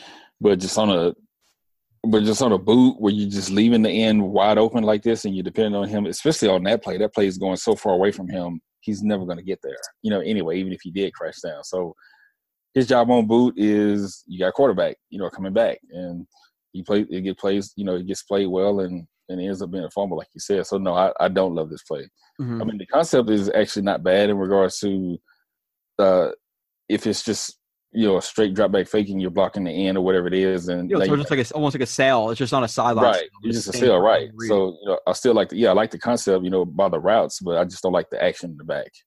Yeah, it's just especially you have an over route, which takes a little bit of time to develop. The drag, you have to depend on there not being like a wall defender there, somebody getting in his way. The run action with the unblocked. He ran that too many times. So that's one of the plays I do not. I wish he would terminate from his playbook. But like I said, we'll talk about positives and the negatives. There is definitely more positives. So this, I labeled it as a missed throw or a miscommunication. Here, I remember it being on the bottom right here. So it's a 2x2 gun with the running back to the weak side from the wide tight end, and on the bottom of the screen right here, you have Tremaine Johnson, who is playing this awfully. At least in my opinion, it's another cover one look, and he lets the receivers get into his blind spot for like literally the entire play, which is terrible. He cuts back on the curl stop, and I don't know if Tannehill expected him to break more outwards or if it's just a straight up missed throw. I said it was a missed throw because it seemed like, okay, it's a curl. He's going to run the curl. So throw it to the inside or even maybe a little bit to the outside, but he throws it way too far to the outside right here. It misses him. That's definitely a missed throw. On a play that you should hit 10 out of 10 times. Yeah, you should hit that. Because if you look at the receiver, he's just running. That's just straight curl. Yeah. Like he's not running, it's not like he's running a pivot, a deeper pivot, trying to get out. Like he's just running a straight curl, and he just misses the throw. Yeah, now, okay, well, now if he was cutting on an out or a comeback, lead him to the outside because his momentum's already going to take him the outside. But when he's running a curl or stop, some people are like, okay, well, a curl is technically it's a comeback, 2 steps. A stop is just when you stop at the top, whatever. Curl or stop, whatever you want to call it here. Right. I'm not going to get too whatever. Now, if he was cutting, like I said, inside, you can lead him a little bit outside maybe, but not too far outside. So it's a missed throw regardless. You have to know what kind of route he's running and where his momentum's going to be taking him. So another missed throw by Tannehill right there. This is one of the plays where I said just like the air raid type system where the pass is the extension of the run game type deal here. You're going to see a lot of screens here, and I would call this a smoke screen. I'm not too privy on what to call exact screens, but I'm just calling it a smoke because it's more of like a smoke route. Some people might call this a tunnel screen. Right. But you have it's a smart call because again, you have the 3x1 strong running back gun, and you have two blockers versus 3 guys, and if you can make one guy miss, if they blocked well, then it could be a big gain. Which obviously that number 3 wide receiver does not block Buster Screen very well. He's a little bit too aggressive there, where you should kind of just take a safer angle to the outside. But regardless, it's a play that actually goes for a decent gain. So and just like you said, and I said it earlier, this is an extension of the run game.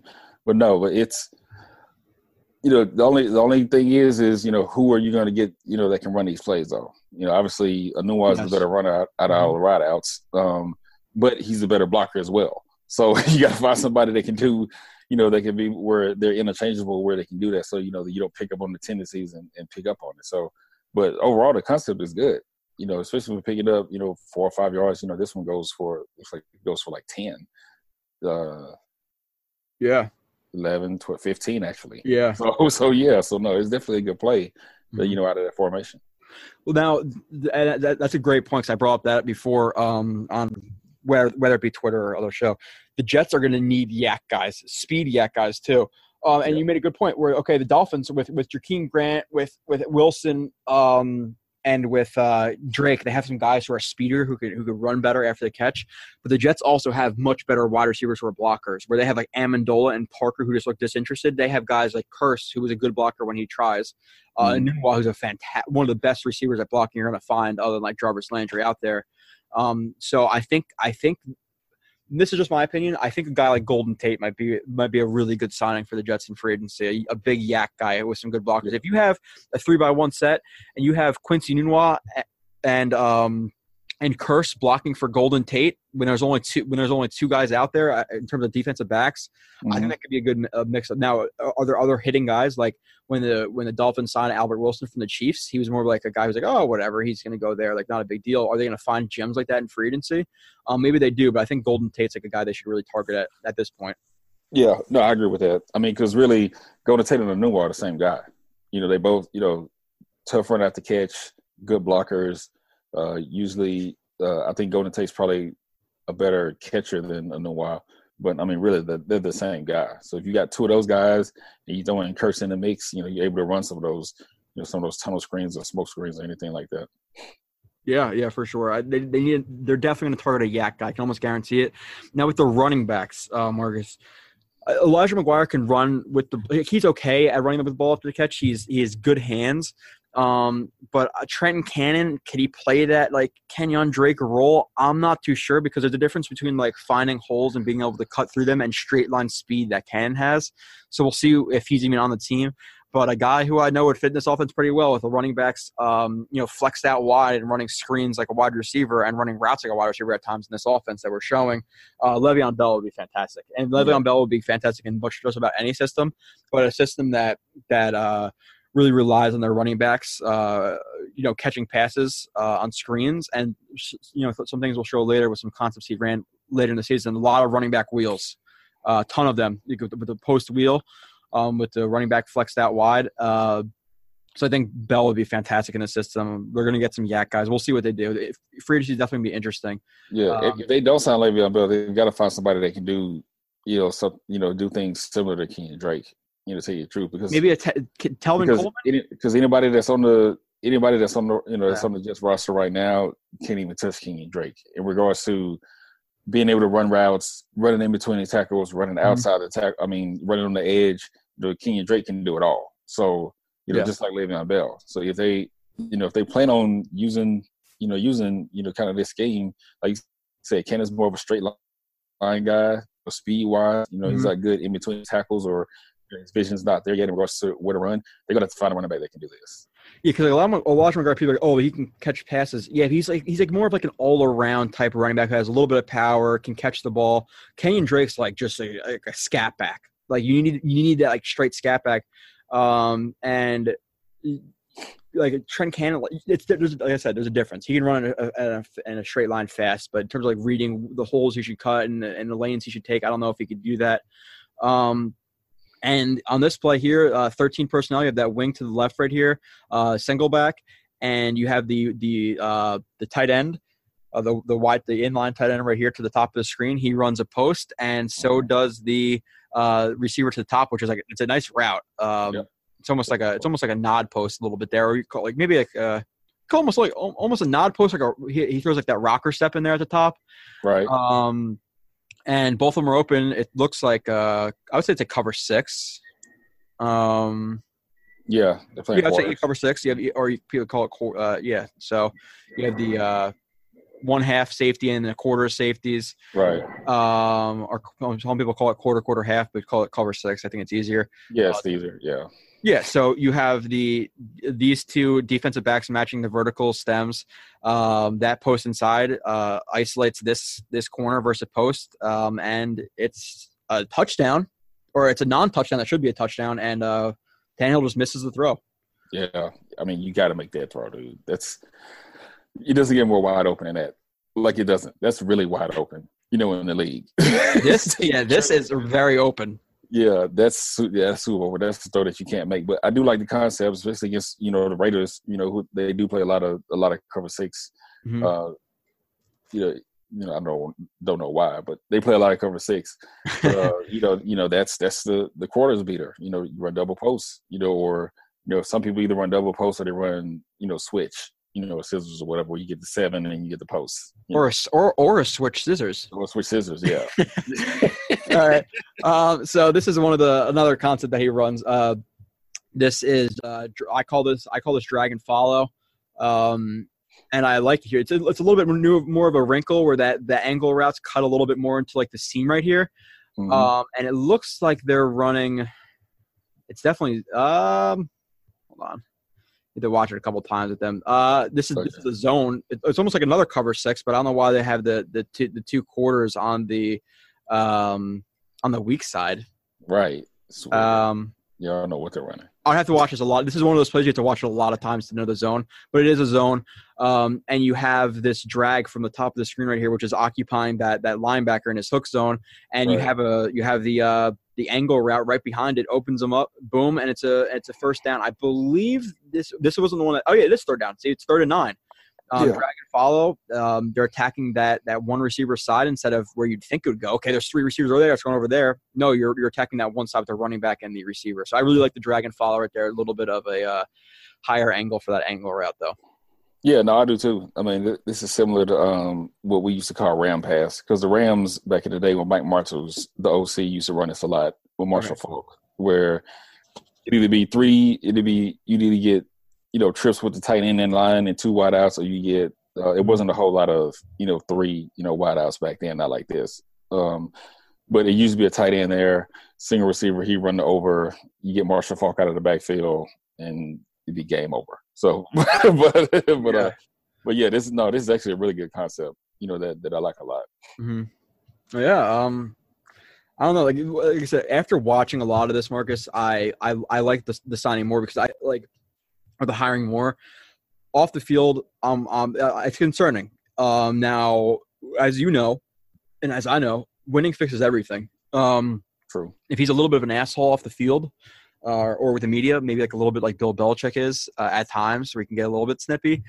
If he's winning, who cares? I couldn't care any less if he's a jerk to the media. Honestly, I want wins. The Jets want wins. That's why everybody thinks it's funny now when Bill does it, because I mean it is funny, to be honest with you. Yeah. But he, he's winning, so they can't. I mean, what can you really say to him? Unless even when they lose a game, you can't really say a whole lot, because it's when they lose, it's an anomaly. And they play bad, and I don't want to take credit from other teams, but yeah, when you're winning, you can get away with some of the things that he's been known to do. The Gase has been known to do. But out the gate, he can't come out acting like that. Like out the gate, he needs to be as nice and kissing babies and delivering pies to everybody, as he can. So, yeah. Now this play, I like this play too, where it's another. It's empty. You have the tighter stack to the top. You have the interior stack to the bottom with the one receiver split out really, really wide, and it's almost like a. It's like a couple concepts. It's almost like a cab from the bottom right here, where it's like a levels read, like a high-low levels read, and you have the post over the top. So it's almost like an interior sail, but I would say it's like it's a bunch of different concepts mixed in here. So you can call this a switch crease from the interior right here. They switch stems, and then you have the crease, which is like an inverted mills with the instead of the post from the outside and the dig from the inside, you have the vice versa, and then you have the drag or the short end coming from the outside receiver, which is almost acts like a cab with the intermediate receiver. So this is like a multiple layered concept, like a levels read over the middle with short, intermediate, and deep. So really like this concept. Yeah, that's definitely a good concept, and it puts this in like a huge bind. Like, wow, I was sitting here trying to figure out how to defend that while you were talking. Yeah, that's good. I really was sitting here trying to defend. Yeah, I was really sitting here trying to figure out how to defend that. Yeah, this is a really good concept. If you can block it up. So especially down here at the bottom, at the top, they're kind of outnumbered 3-2, obviously, but down here, this makes it really hard. Good switch. When you got wide outs on wide receivers. Yeah, it's like a switch crease cab, I would call it. Levels. It's like a switch crease cab levels high low read. It's like crazy. Yeah. I like it though. I definitely like it. So wide the receiver right there at 15 is wide open, which I believe is Wilson, right? 15 is Wilson, or am I wrong again? I think that's right. Yeah, I'm not sure with all their receivers, what their names are by numbers. Like the Jets, I obviously just look at because I watched a lot of them and see. But let's see, a couple more plays and we're gonna end it. So this one is jet sweep pass. Some people call it a jet sweep pop pass. With a little bit of a wrinkle that they're leaving here, where they're leaving both of the the play side defensive end or the D tackle and the defensive end right here. They're leaving them unblocked, which is a little bit different than some other sweeps you see, where it's like a jet sweep pop pass right here. And because of that new little that wrinkle that they like to run it with, it leads to a touchdown where usually maybe like you see this tight end block. This 6 tech, and then this the right tackle block the 4-eye, but they release out, and look what it leads to. You have the cut block right there on 59, which takes him out of the play because of the angle the running back takes or the receiver takes, and then the tight end, the off tight end ends up blocking. He kicks out right there on the edge right there, the corner. So new wrinkle, and it leads to a touchdown because of it. Yeah, that's a good wrinkle. Got to be careful with that, though. If that end goes vertical, it's over. for the that's the only thing. Yeah, especially with the step of the tight end. Once he steps out, I know some coaches coach, when coach the DNs or outside linebackers in that position, if the tight end, kind of steps out like that, you want to go vertical first, and then work your way back to the quarterback. But, it's definitely a good wrinkle, and they take advantage of Oakland's front. It turns into a six-pack. So you got to be careful when you're running it, and who you're running it against. But it's still a good play, though. Yeah, you definitely have to study the tendencies where if they left unblocked, do they really penetrate into those gaps and push up field? Now, if they do, you don't want to run that play versus them because it almost leads to a tackle from 91 right there. But if they have a tendency to sit a little bit and like that running that the 4-eye tech takes like that step to the inside, if you're a little bit more passive like that, then run it versus them. But it's a little bit more risky, but it's still a touchdown, so I'm going to take it. Yep. Next one. Let's see. We're gonna do three. We'll do three more plays, and then we're gonna end it. So this is another one. Oh yeah. So this is the one play where I saw this play one time this year. I never saw this again, which I did not like because you're going to see the result of it. And this was built off that play. Remember that play that we saw earlier in the season, Marcus, where it was the fake pitch into a sweep. It's the same exact thing. You have the center coming around, and you have the backside tackle coming. It's the same exact thing. Now they built it off of that play where that running back on that sweep, or if you want to call it counter, I call it a sweep, pitches it to that orbit motioner, or that not in motion, but that orbit, whatever you want to call it. Pitches to him. The running back who gets a fake pitch releases on like a wheel, and it's a freaking touchdown, wide open. Wide open.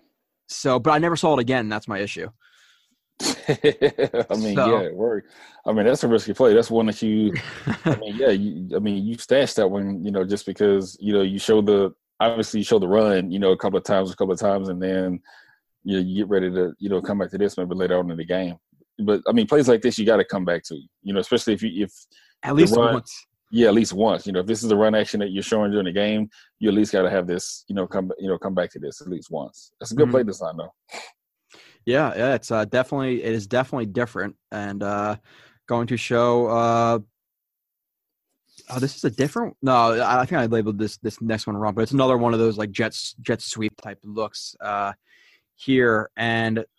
Yeah, again, and this goes for this is why you need like a Kenyon Drake, Albert Wilson type so they could do this.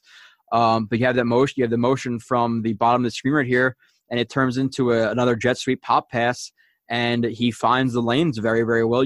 There's a couple of guys I remember who did a really good job on this. You have this. You have the right guard right here with that cutoff block on that the backside one tech right there, which is a good block. You have the interior of the offensive line on the play side doing good blocks. Tight end releases, does a good block kicking out. Both those tight ends in the wing do a good job kicking out, and then the runner just does a fantastic job as well. So really well executed by everybody on the Dolphins, and good job by, I believe, like I said, Wilson's 15. Yeah, really good execution, and like you said, you got to find somebody that can do this. So that's the kicker. The play can be designed up, as good as you want, but you got to find somebody that can, be able to stick the foot in the ground and find the lanes and shoot and make big plays like this. That's the only thing. Yeah. All right. Actually, because that kind of ended with like two pop passes and sweeps. We'll end it there. Next show, we're going to have about 30 more plays. We went through 26. Today we'll have about 30 more plays as the part 2 of this Adam Gase offensive series, and then we'll go into Greg Williams, and then we'll probably go into Le'Veon Bell after that. We'll do a 2-part show with Le'Veon Bell too, because he's the biggest free agent that the Jets seem to be targeting. But wrapping up the film, we'll talk just a tiny bit about the games this weekend and just update the pick'ems of what happened. So the last time we were here, we were both 67, 46, and 1. 2 weeks ago, the playoffs, we both picked the Texans. They lost 21-17. In Houston. Then after that, because I was pissed I didn't pick the Colts, I was texting. I wanted to pick the Colts. I was so scared to do it. And I was like, screw it. I'm picking the Seahawks. The Seahawks lost 22-24. You picked the Cowboys. I picked the Seahawks, who lost, like I said.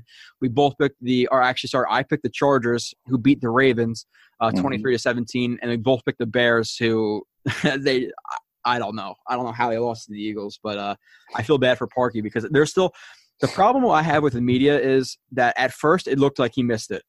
Then clearly it comes out that there's an interior defensive lineman who blocked that kick. And then still weeks later, I hear media talking about, oh, well, he missed the kick. He got it blocked, dude. Like give him a little bit of a break there. Obviously, give him a break, right? Sucks, but you're so uninformed, or you're just carrying the narrative that he missed it. Like, it really frustrated me listening to like mainstream media, which is why I do not do it.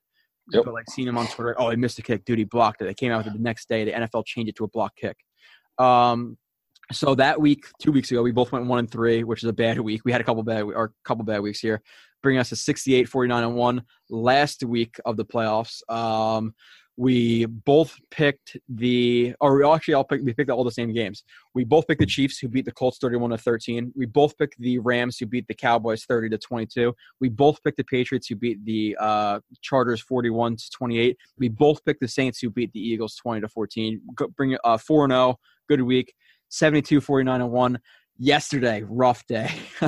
Yeah. Wow. Both picked the Chiefs, who lost 37-31 in Arrowhead to the Patriots, and we both picked the Saints, who lost 23-20 to the Rams in New Orleans.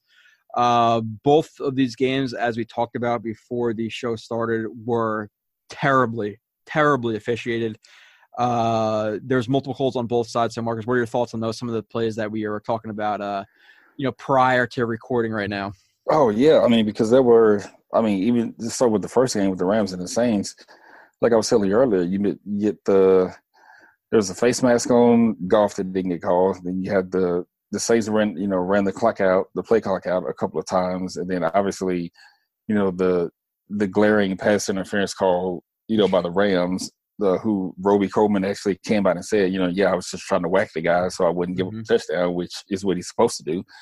So, but yeah, some of the officiating, was bad in that game. And then you go to the next game where you had the phantom face mask hit to the head call on Tom Brady that kept the drive going at the end of the game. The pass interference call against New England that set up the Chiefs touchdown, the second one, on 27 that they called. So some of these calls were bad. I mean, there were a lot of phantom calls out there that were just, I don't know. The officials have to do a better job of not just reacting off of emotion and actually see the play, see the play and see the result, and can't just assume based off of emotion, and if they're going to try to do anything about this, certain plays like hit to the head on the quarterback or, I guess you can even throw pass interference in, need to be reviewable,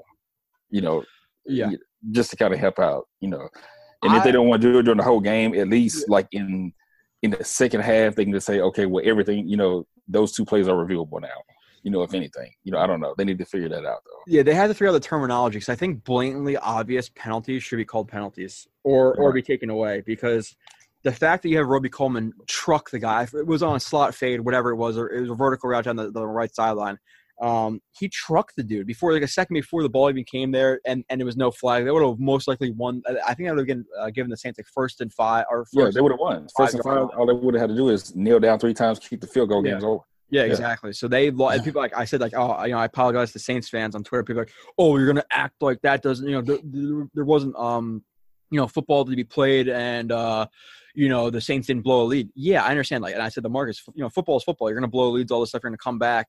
But if it happens between the lines, that's your fault. But when it happens because of the refs, I can't deal with that. If I was a Saints fan, I would be infuriated right now.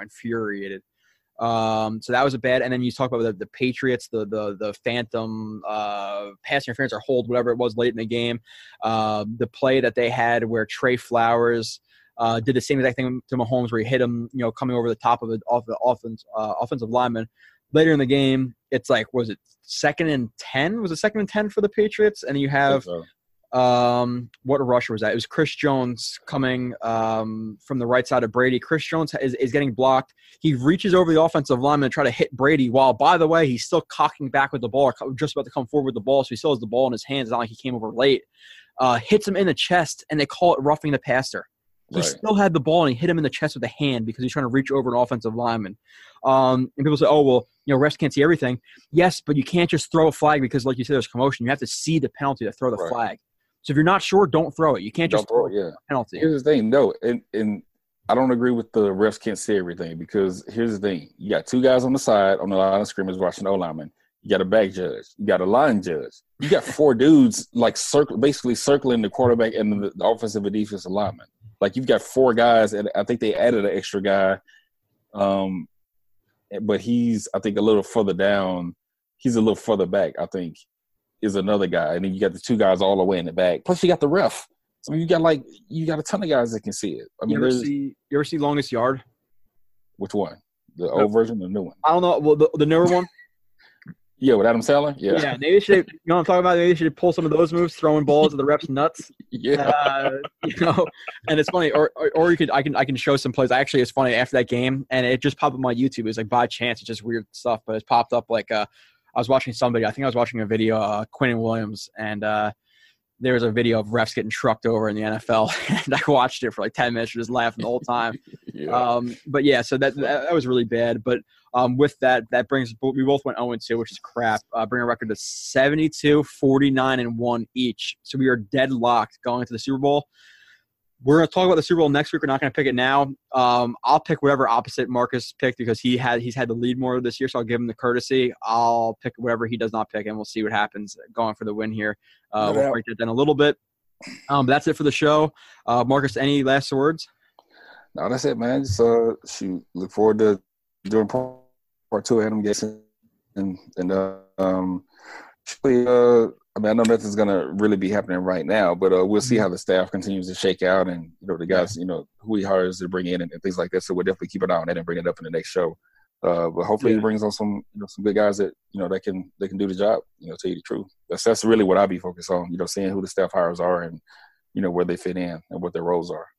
Yeah, no, that's a good point too. Hopefully they grab Eric Studesville, the running back or the running game coordinator. That'd be a really big ad for the Jets. It's the number 1 ad I want to do. They just signed some offensive line coach, the Bengals offensive line coach, and then we're going to update you on whoever they sign, an offensive coordinator, offensive line coach, run game, pass game coordinator, whatever it is. I'm not going to sign a pass game coordinator because that's Adam Gase, but we'll update you with that. And then, like I said, part 2 will be sometime in the next couple of days, next week, and then we'll do Greg Williams, we'll do Bell, we'll do free agency. We're going to have a ton of shows for you, so stick around for that. Check in next time, and if you read a review, like I said, take 2 minutes. Obviously this takes a lot of work to record all these plays and label them, so if you take 5 minutes writing a review to get us out to more people, that would be more appreciated than so do that, and we will see you next week. Thank you everybody for listening.